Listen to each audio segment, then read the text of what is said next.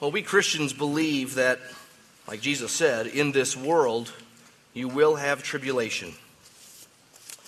There'll be struggle and suffering, sadness, conflict, pain, sickness, disease, even death. We Christians also believe that God is sovereign over all of that, and He has purposes for it. Mysterious purposes, often, but purposes nonetheless. We also believe that some of these purposes can be known, and some of these purposes for God's use of suffering and pain and sickness, struggle, conflict, is for us to feel our need for Him, for us to pray to Him for help, intervention, for Him to work, for Him to step in. Part of the reason God puts us in those seasons of suffering, small or great, is so that we will, in the process, feel helped by Him, whether through the circumstances changing or in His sustaining power and presence in the midst of painful circumstances. In other words, we Christians believe that something is happening behind the scenes at every moment. Something is happening behind the scenes. You can't see it. We believe it's there. We believe there's an unseen realm where prayers reach God, and He hears, and He works on our behalf. That He gives us more than enough comfort, according to 2 Corinthians 1. That He gives us peace that's beyond understanding, according to Philippians 4. That He's working this thing, this horrible thing perhaps, for our good, according to Romans 8, that He's shaping us into the image of Christ in the process of these painful circumstances. Christians also believe, both from experience and from the Bible's teaching, that it's a work of faith to truly embrace that. It's a work of faith to believe that something is happening behind the scenes, something that's unseen. It's a work of faith to act like it's real, to act like prayers are real, to act like He really hears. It's a work of faith to believe that He's doing something even when we can't see it, or even when it doesn't feel like it. But how do we know? How do we know that God is doing something behind the scenes when we're suffering? The Bible tells us so. That's one answer. But it's not just the Bible tells us like it tells us in statements and facts and promises. The Bible also shows us again and again and again, story after story, time and time again, our God, it's just who He is and what He does. He is near to the brokenhearted. He cares. He works. He helps. His love is over all His works. The Bible shows us that. And story after story, time and time again. That's part of how we know that God is doing something behind the scenes today in our own lives. It's no small way in which we encourage ourselves that He's really there and He does care and He is at work. We simply remember His ways of old. We replay His highlight reels. And then we see Him working behind the scenes in those stories of the Bible. Those stories of need, those stories of help, those stories of miraculous, glorious intervention. And we remember that we have the same God, not a different God. And He is our God, not just their God. So today we come to a multi-layered example of this in God's Word at Psalm 118. Turn there if you're not already there. Psalm 118. Let's read these 29 verses together. Oh, give thanks to the Lord, for He is good. His steadfast love endures forever. Let Israel say, His steadfast love endures forever. Let the house of Aaron say, His steadfast love endures forever. Let those who fear the Lord say, His steadfast love endures forever. Out of my distress I called on the Lord, and the Lord answered me and set me free. The Lord is on my side. I will not fear. What can man do to me? The Lord is on my side as my helper. I shall look in triumph on those who hate me. It's better to take refuge in the Lord than to trust in man. It's better to take refuge in the Lord than to trust in princes. All nations surround me. In the name of the Lord, I cut them off. They surrounded me on every side. In the name of the Lord, I cut them off. They surrounded me like bees. They went out like a fire among thorns. In the name of the Lord, I cut them off. I was pushed hard so that I was falling, but the Lord helped me. The Lord is my strength and my song. He has become my salvation. Glad songs of salvation are in the tents of the righteous. The right hand of the Lord does valiantly. The right hand of the Lord exalts. The right hand of the Lord does valiantly. I shall not die, but I shall live and recount the deeds of the Lord. The Lord has disciplined me severely, but he's not given me over to death. Open to me the gates of righteousness, that I may enter through them and give thanks to the Lord. This is the gate of the Lord. The righteous shall enter through it. I thank you that you have answered me and become my salvation. The stone that the builders rejected has become the cornerstone. This is the Lord's doing. It is marvelous in our eyes. This is the day that the Lord has made. Let us rejoice and be glad in it. Save us, we pray, O Lord. O Lord, we pray, give us success. Blessed is he who comes in the name of the Lord. We bless you from the house of the Lord. The Lord is God, and he has made his light to shine upon us. Bind the festal sacrifice with cords up to the horns of the altar. You are my God, and I will give thanks to you. You are my God, I will extol you. Oh, give thanks to the Lord, for he is good. His steadfast love endures forever. That's God's word for us this morning. The what of Psalm 118 is fairly easy to discern. It's about praising the Lord. That's how it begins and ends. And praising the Lord for his unchanging love, his steadfast love. And that steadfast love, the middle part, shown in the moments of him hearing our cry, seeing our need, coming to our rescue, being our salvation, giving us help, and just being with us. Let me give you just a quick overview. Look down in your Bibles as I'm talking for the next minute or so. I'll mention some turns and twists in what we just read, some structure, if you like, for this psalm. Notice verses 1 through 4 are a call to praise God for his steadfast love, a call to God's people for them to join in praise for God's love. Verses 5 through 9 are the next chunk, and they call out to God from the midst of this distress. Verses 10 through 13 describe that distress some more. It's life-threatening distress. It's consuming. It's like being swarmed by bees, and it's like a fire that overtakes some dry brush. Verses 14 to 18 praise God for his rescue, for his help, for his strength, his salvation, all that. It's praise. Then verses 19 and 20 look like entering into God's presence somehow, maybe in the temple. And then the rest of the psalm has just various ways of describing God's deliverance and praising him accordingly. In a word, this psalm is about deliverance. That's the what, deliverance.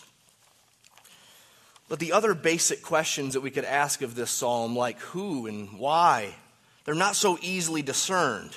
Who is this psalm about? Who is speaking this psalm, and who is it speaking of? Who is it speaking to? What's happening in the psalm? When was this happening? What's the occasion for writing this psalm?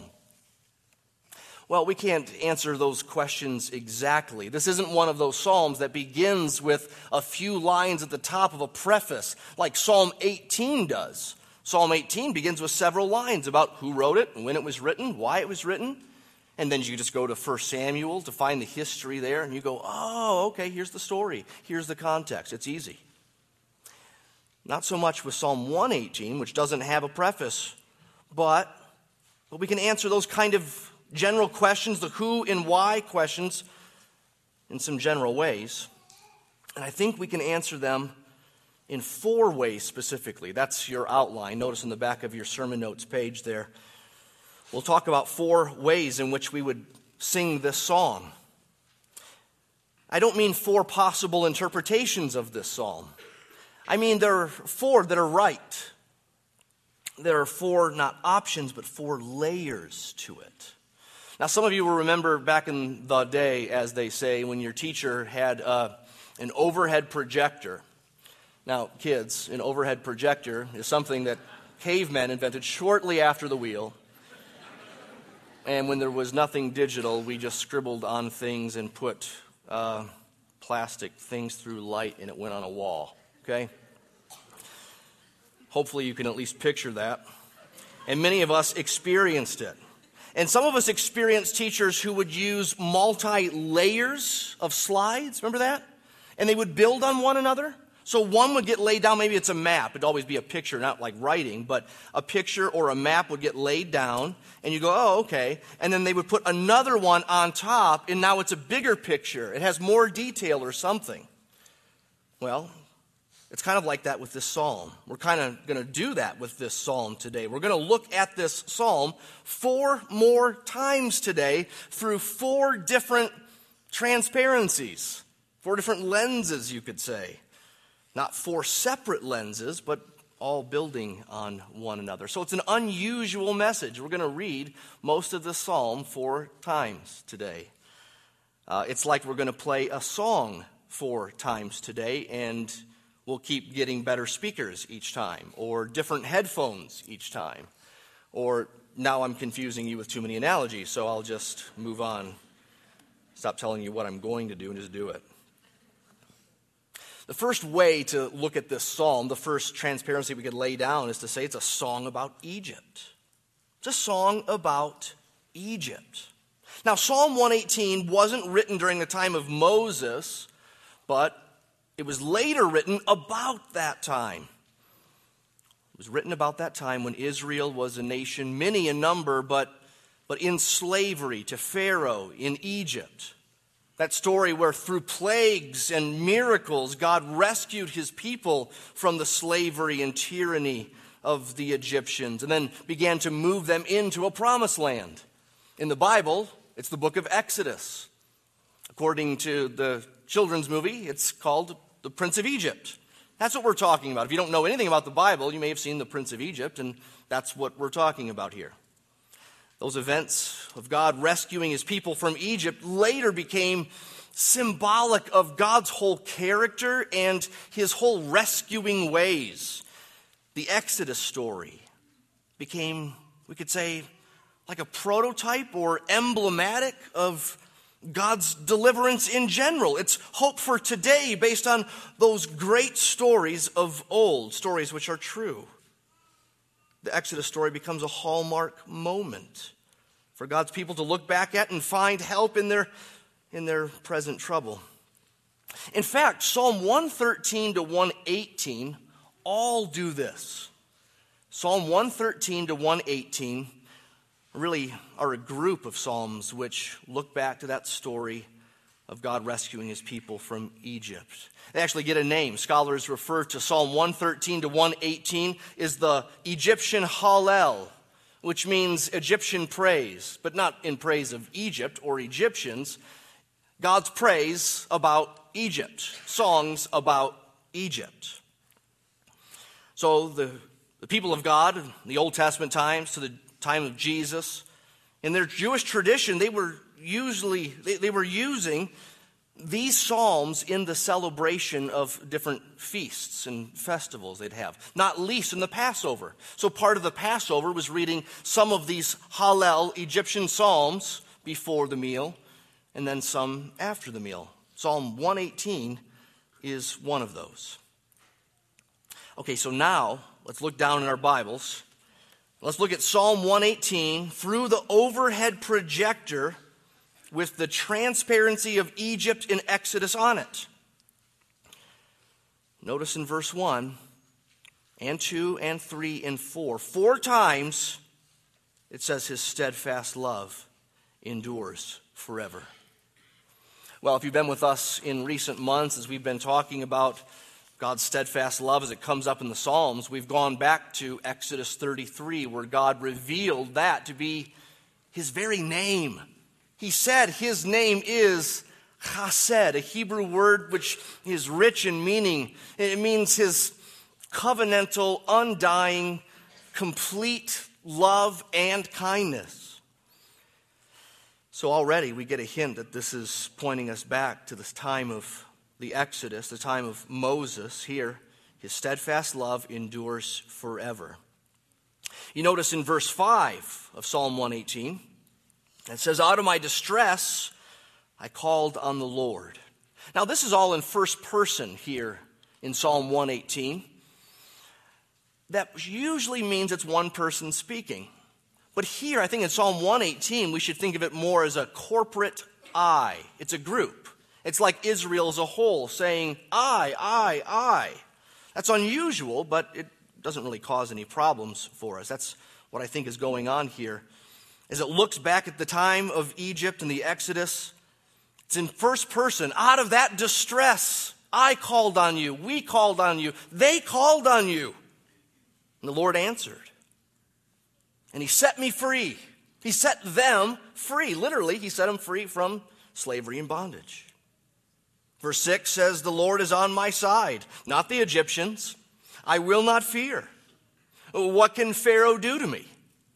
Oh, his sorcerers have little card tricks, little gimmicks to try to match God's miracles and the plagues that were put on Egypt, progressively growing, and getting worse, getting more fierce, getting more powerful. What can men do to me? What can these sorcerers do to me? What can Pharaoh do to me if the Lord's on my side? He says in verse 7, "I shall look in triumph on those who hate me." Looking at the end of the story, looking from the end of the story, we know that they were in triumph, eventually, in the face of those who hated them. Thus, it's better to take refuge in the Lord than to trust in a man, not least to trust in a prince or a Pharaoh. Verse 10 says, "All nations surrounded me."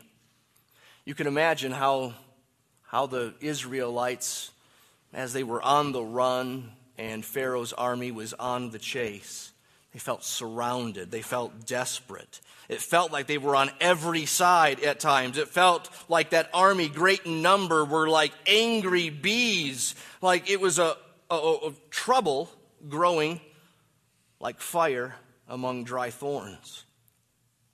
As a group, look at verse 13, they were pushed hard. They were falling, both in their captivity and before God brought them out away from Pharaoh and under his thumb. The Lord helped them. Verse 14, it says, "The Lord is my strength and my song." Now it turns to praise in light of the fact that he has become my salvation. Verse 14 here in Psalm 118 is actually a quote from Moses. Moses said these very words in Exodus 15:2. So you know this is a psalm about Exodus, about God freeing his people from Egypt, from the slavery of Pharaoh. And now as they travel in the wilderness, look at verse 15, "Glad songs of salvation are in the tents of the righteous," because the right hand of the Lord has done great things. He's acted valiantly. He's exalted. The right hand of the Lord has exalted and done valiantly. A quote from Exodus 15:6, where Moses prayed there.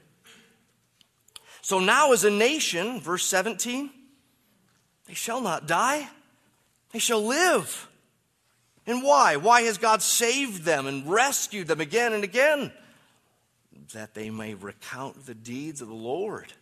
So remember, don't forget what he's done. Remember. One of the most frequently repeated commandments of the Old Testament.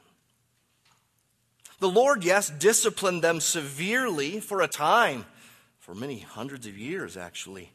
From Abraham to Moses, you have 430 years. And now he stepped in.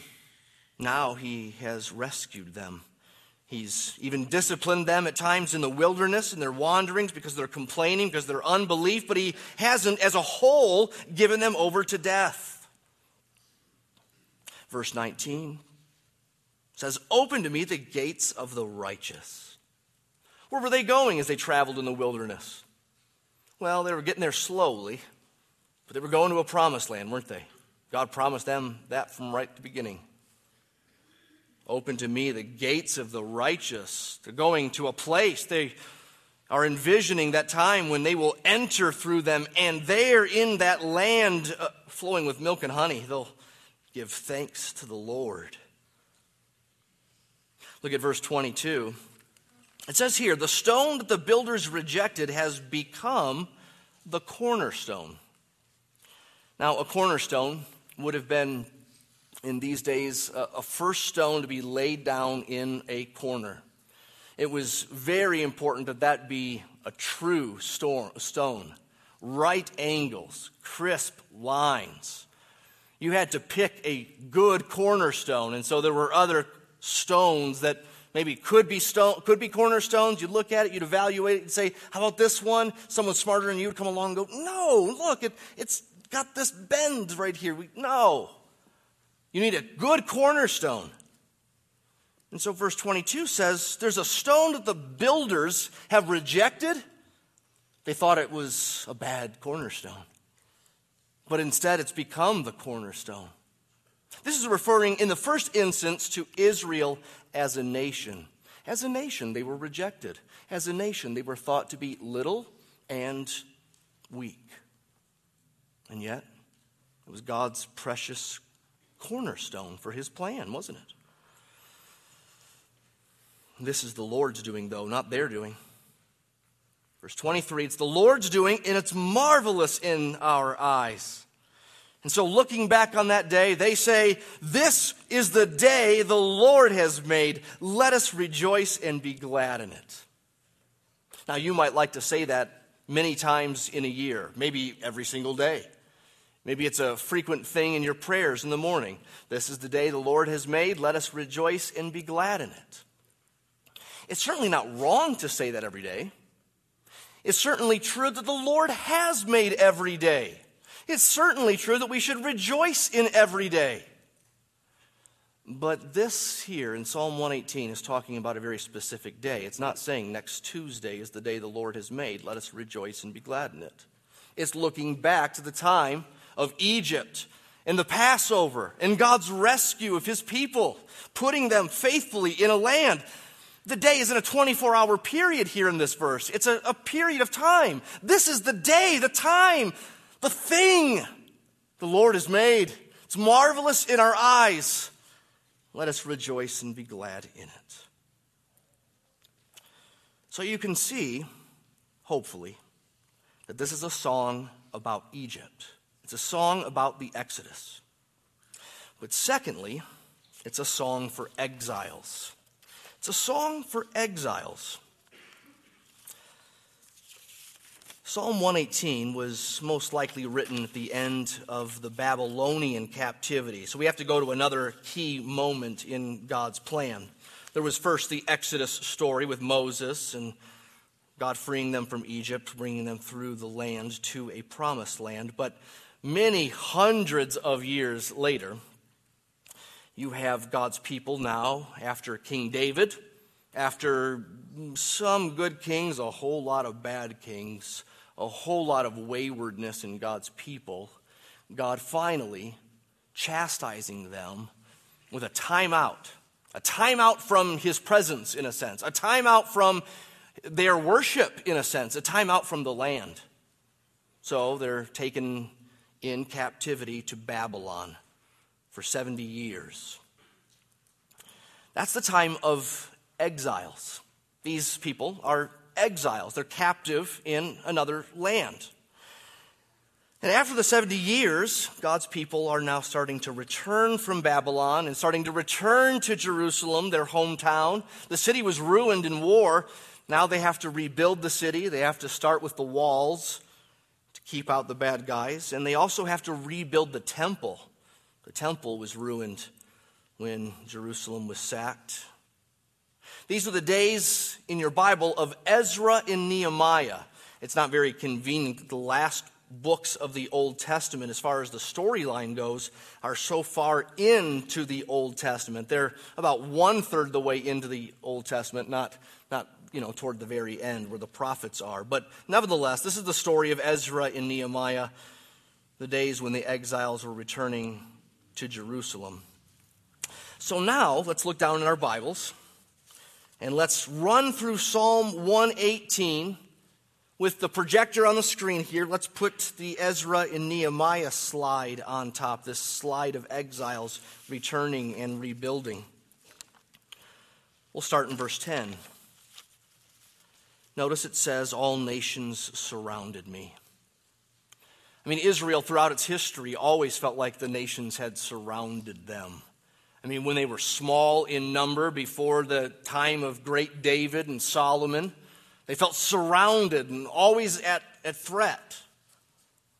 And now as they're returning to Jerusalem after their Babylonian time out, guess what? Here come the enemies again. They're taking advantage of weak Jerusalem with no city walls. And so as they're trying to build, it's like they've got mortar in one hand and a sword in another, and they're trying to poke and get the enemies away and build, and it's a mess. All the nations surrounded me. On every side, they're like bees. They're like fire among thorns. God's people, once again, are being pushed hard.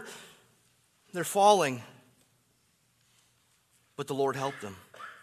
The Lord helped them. Back up to verse 5. Here are these calling out and rescuing verses. Out of my distress, I called on the Lord. The Lord answered me and set me free. On the one hand, God didn't release them from Babylon because of their prayers. I mean, the plan was, you spend 70 years there and then we'll take you home. But no doubt some, like Daniel, did pray to the Lord. Some, like Nehemiah, prayed to the Lord. The Lord answered them. The Lord set them free from Babylon. Why? Because the Lord is on my side, they say. They won't fear. What can man do to me? Daniel, what an example in this exile in Babylon of this saying, what can man do to me? So they conclude, at least the best of God's people at that time, it's better to take refuge in the Lord than to trust in man. No matter what king it is, no matter what government it is, no matter how good the country has been to you, it's better to take refuge in the Lord than to trust in princes. His love endures forever. What a great time to remember that his steadfast love is still enduring. It endures forever. That's why the psalm begins on that theme. Even in his discipline and even after his discipline, his steadfast love endures forever. Look at verse 14 of Psalm 118.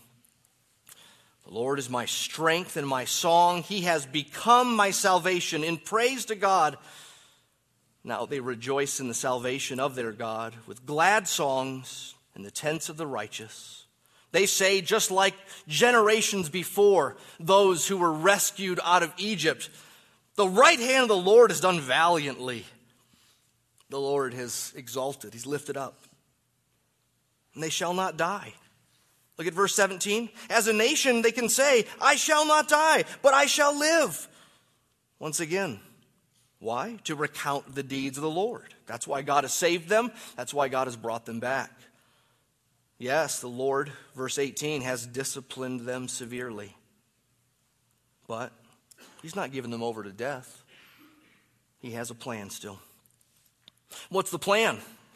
Well, part of the plan, the immediate plan, is for them to get back home and to rebuild the temple. So, verse 19, open to me the gates of the righteous, that I may enter through them and give thanks to the Lord. This is the gate of the Lord. The righteous enter into it. When you hear gate, in these times, if you're a Bible guy, if you're one of God's people, you hear gate, you think God's city, you think God's temple, especially in a context of worship like this. And then these key verses, verse 22, 23, 24, look at these. The stone that the builders rejected has become the cornerstone. Once again, just like it was in the days of Egypt, Israel has been rejected. Small in number, always in battle, seemingly threatened at every turn. But that stone that looked unworthy, like it didn't work, broken, like it wouldn't be a cornerstone in God's plan, is indeed still being the cornerstone. But not by their doing, it's the Lord's doing. And it is marvelous. This is the day that the Lord has made. Let us rejoice and be glad in it. So now it's a new day, isn't it? Here we are thousands of years later, and they're saying, as they write this down for the first time, looking back to God's people rescued in Egypt, now making it their own, and saying, He has done great things. It is marvelous in our sight. This day of us coming back from Babylon is the day that the Lord has made, so we'll rejoice and be glad in it. Well, remember that Psalm 118 was written at that time. It looks backwards, the time of Egypt and Exodus, and it looks around to their own present time, their own present day of deliverance. But is that it? Is that where it stops? We sang about Jesus being a cornerstone already. We gave it away, didn't we? That's the third slide we need to put on the overhead projector on top of these. That Psalm 118 is a song for Jesus. It's a song about Egypt, a song for exiles. And fast forward some more, it's a song for Jesus. Now, verses 22 to 26 of Psalm 118, you see those verses in your Bible? Those are some of the most quoted Old Testament verses in the New Testament. And that language of cornerstone is used 7 times in the New Testament. Each of them refers to Jesus as that cornerstone. In fact, Jesus himself quotes from Psalm 118 and refers to himself as the cornerstone. And that's recorded in Matthew, Mark, and Luke. Not just once, 3 times. They all record it. So now turn with me to Matthew 21. Would you go there? Bear with me. I know this is half sermon, half let me read the Bible to you. We could do worse, though, than reading lots of Bible together. Let's spend some time in Matthew 21. Keep your finger in Psalm 118. We'll be back there. What we'll see in Matthew 21, in verse 42, as there we find the cornerstone language of Psalm 118 being quoted. We'll end up in verse 42, but let's get a running start first. Matthew 21 begins by Jesus getting a donkey and riding into Jerusalem. We call it the triumphal entry, like a king entering his city after a victory. And he enters the city on the donkey, and look at verse 8 of Matthew 21. It says, most of the crowd spread their cloaks on the road. Others cut branches from the trees and spread them on the road. And the crowds that went before him and that followed him were shouting, Hosanna to the Son of David! Blessed is he who comes in the name of the Lord. Hosanna. Now, it's easily missed that in Psalm 118, is your finger still there? Turn back there. In verse 25, when it says, save us, we pray, that's a Hebrew word there called Hosanna. So you notice the next verse, blessed is he who comes in the name of the Lord, is something we just read from Matthew 21. That's part of what the people were shouting. They were also shouting Hosanna. In other words, they were quoting Psalm 118. They were saying, Hosanna, save us, O Lord. Blessed is this one who comes in the name of the Lord. Okay, now in Matthew 21, go back there. There's more we could see in Matthew 21, but we'll skip ahead to a parable that Jesus says right before he gives us that mighty nugget of a quote about the cornerstone. The parable that comes before is, I'll just paraphrase it. It's a parable about a master who plants a vineyard and then he puts some people in charge of it. He sort of leases it out. They're called tenants who run the land. And as he goes away, he sends eventually his servants in to reap from the crop that the tenants have been managing. But when those servants go in, the tenants, the leasers, kill his servants. So the man, very patiently, decides to send his son. Look at verse 37. Finally, this master sent his son to them. He thought, they'll respect my son. But when the tenants saw the son, they said to themselves, this is the heir. Come, let us kill him and have his inheritance. And they took him, they threw him out in the vineyard, and they killed him. Jesus is obviously talking about himself here. He's the son who the tenants will kill. These religious leaders are the tenants who've been entrusted with God's stuff, and yet they don't get the master. They want to kill his son. So now, verse 42. It is after this that Jesus said to them, have you never read in the Scriptures? Can you guess where he's quoting? Psalm 118, he's quoting, saying, the stone that the builders rejected has become the cornerstone. This was the Lord's doing, and it is marvelous in our eyes. He goes on to say, I tell you, the kingdom of God will be taken away from you and given to a people producing its fruits. And the one who falls on this stone will be broken into pieces. And when it falls on anyone, it will crush him. So the cornerstone is Jesus. Jesus here is saying, Psalm 118 was pointing to me. I'm the cornerstone, rejected, but now precious and perfect and necessary for God's building. But not everyone will see this cornerstone as a cornerstone and will see this cornerstone as precious. Some will stumble on it and somehow it will fall on them. It will crush them. No surprise that Peter picks up on this when he preaches in Acts 4 and he quotes from Psalm 118. He says that this Jesus is the stone that was rejected by you, the builders, which has become the cornerstone. And so he concludes, there is salvation in no one else. If he's the cornerstone of God's plan, there's salvation in no one else. For there's no other name under heaven given among men by which you must be saved. Now let's turn back to Psalm 118 and give that a glance through a Jesus lens. Let's play the song again with Jesus headphones on. But as you do that, you have to keep this in mind. Remember that Psalm 113 to 118 were a group of psalms about the Passover that God's people would often read at festivals and feasts, like the Passover. That's what our Lord did, most likely, when he celebrated the Passover with his disciples on the night before he was betrayed. You know how it says when the gospel accounts tell this story, after they ate of the Passover meal, it says, and they sang a hymn and went out. That wasn't Amazing Grace. They didn't sing nothing but the blood. What they sang last was Psalm 118.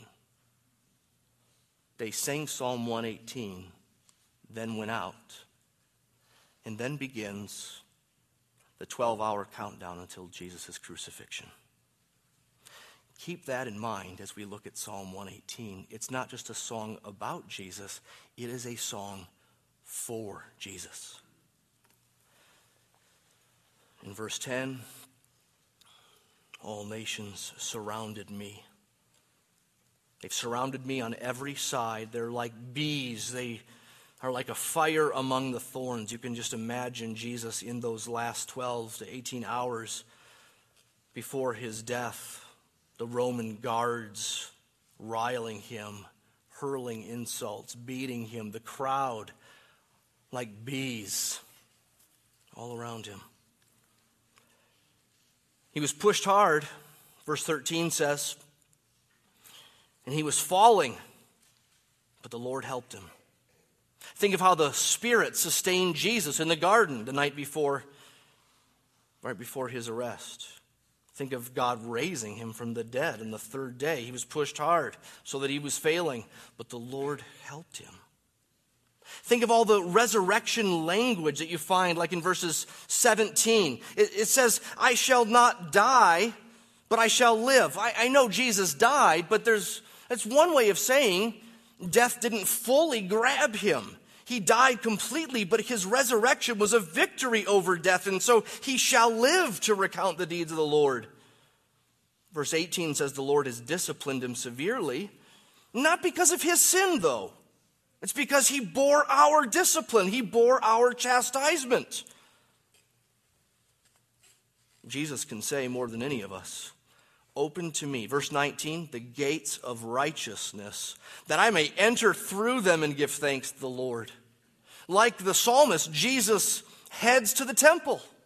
And not just there to praise God, not just there to give sacrifice, but there to be sacrifice. He himself going into the gates with thanksgiving as a sacrifice bound with cords, like verse 27 says. Now, verse 22, here's the key. The stone that the builders rejected has become the cornerstone. Whatever happened to Israel through the ages of them being rejected and yet God exalting them has now happened supremely in Jesus, whom the builders of Israel itself, these religious leaders, have rejected. But the rejection is the very means by which God will exalt him. Their rejection of the stone proves he's the precious cornerstone. That's the Lord's doing. That is marvelous, isn't it? That's the day the Lord has made. Let us rejoice and be glad in it.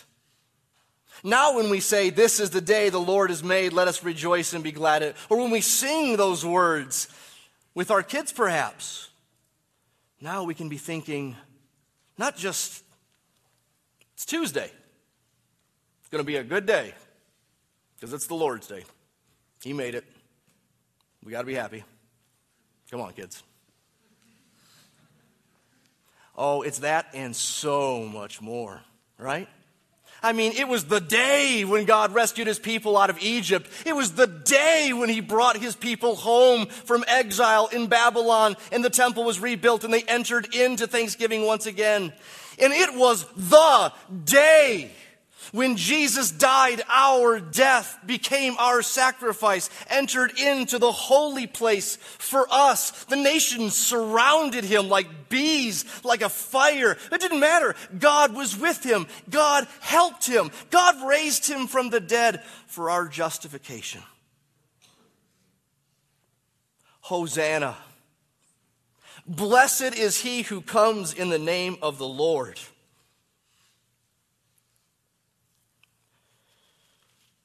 It's a song for Jesus. Fourthly, it's a song for you. Is it a song for you?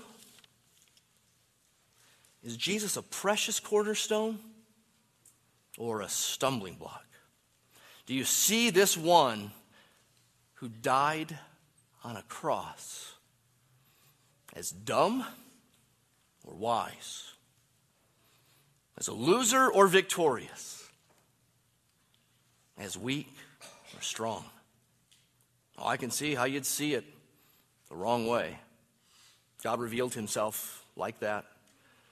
In foolishness, 1 Corinthians 1 says, so that he would get the glory when he reveals it to us. In 1 Peter 2, this cornerstone language is described some more. Listen to this. It says, as you, Christian, as you come to him, you come to a living stone. He was rejected by man, but in the sight of God, he's chosen. He's precious. And you yourselves are like living stones now. You're connected to the cornerstone. You're being built up as a spiritual house. You're now a holy priesthood. You now enter into the gates to offer spiritual sacrifices acceptable to God through Jesus Christ. So much better than returning from Babylon to Jerusalem is we now are in a spiritual temple together, connected to Christ himself as the cornerstone. That's what Scripture said. Behold, I'm laying in Zion a stone, a cornerstone, chosen and precious, quoting Isaiah 28. And whoever believes in me shall not be put to shame. So the honor is for those of you who believe, but here's a caveat, but for those who don't believe, the stone that the builders rejected has become the cornerstone. It is a stone of stumbling for some. It is a rock of offense to some. Is this a song for you? That Jesus is your cornerstone. That there is a day the Lord has made that you can rejoice in and be glad because Jesus died and died in your place.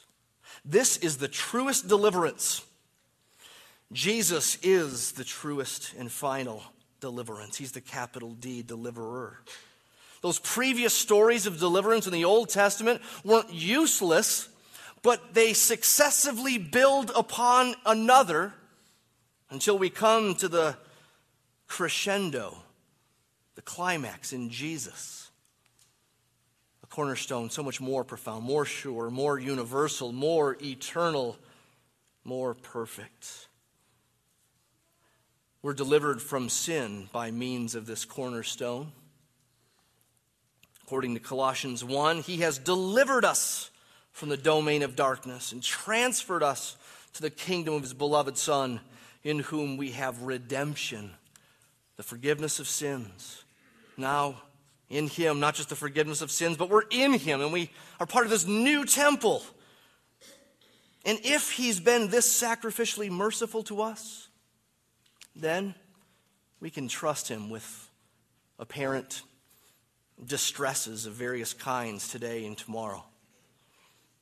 We need to know his nearness. In light of all of this, in light of these stories, story after story, time and time again, of God showing his care and his nearness, his goodness, his mercy, his patience, his strength, his help, we need to know that his nearness and his help is with us today in the midst of our distresses.